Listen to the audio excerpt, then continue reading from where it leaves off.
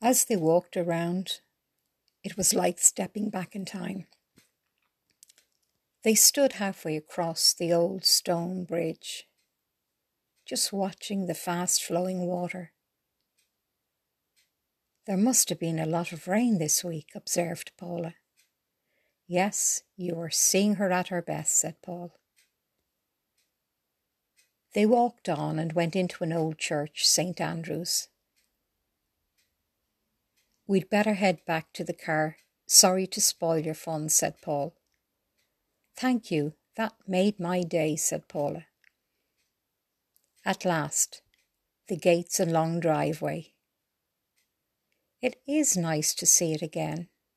I loved the training, and I am so grateful. I learned so much.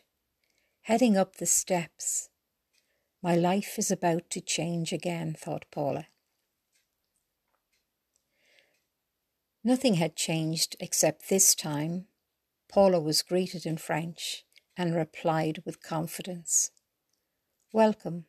We are delighted you made it back. Many were not so fortunate. You have the same room. Your new uniform is on the bed. For the moment, you are back in the army. In a couple of days, you will be heading back to London." "Thank you," replied Paula, heading up the stairs as Paul followed, carrying her suitcase. "I could get used to this," thought Paula. The room was as she had left it. She looked out the window before looking on the bed. She was shocked at what she saw. An officer's dress uniform in all its glory.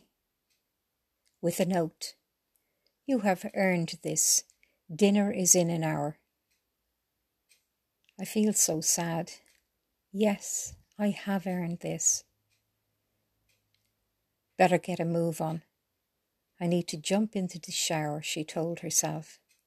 Standing under the shower felt so good. This I will miss when I go home.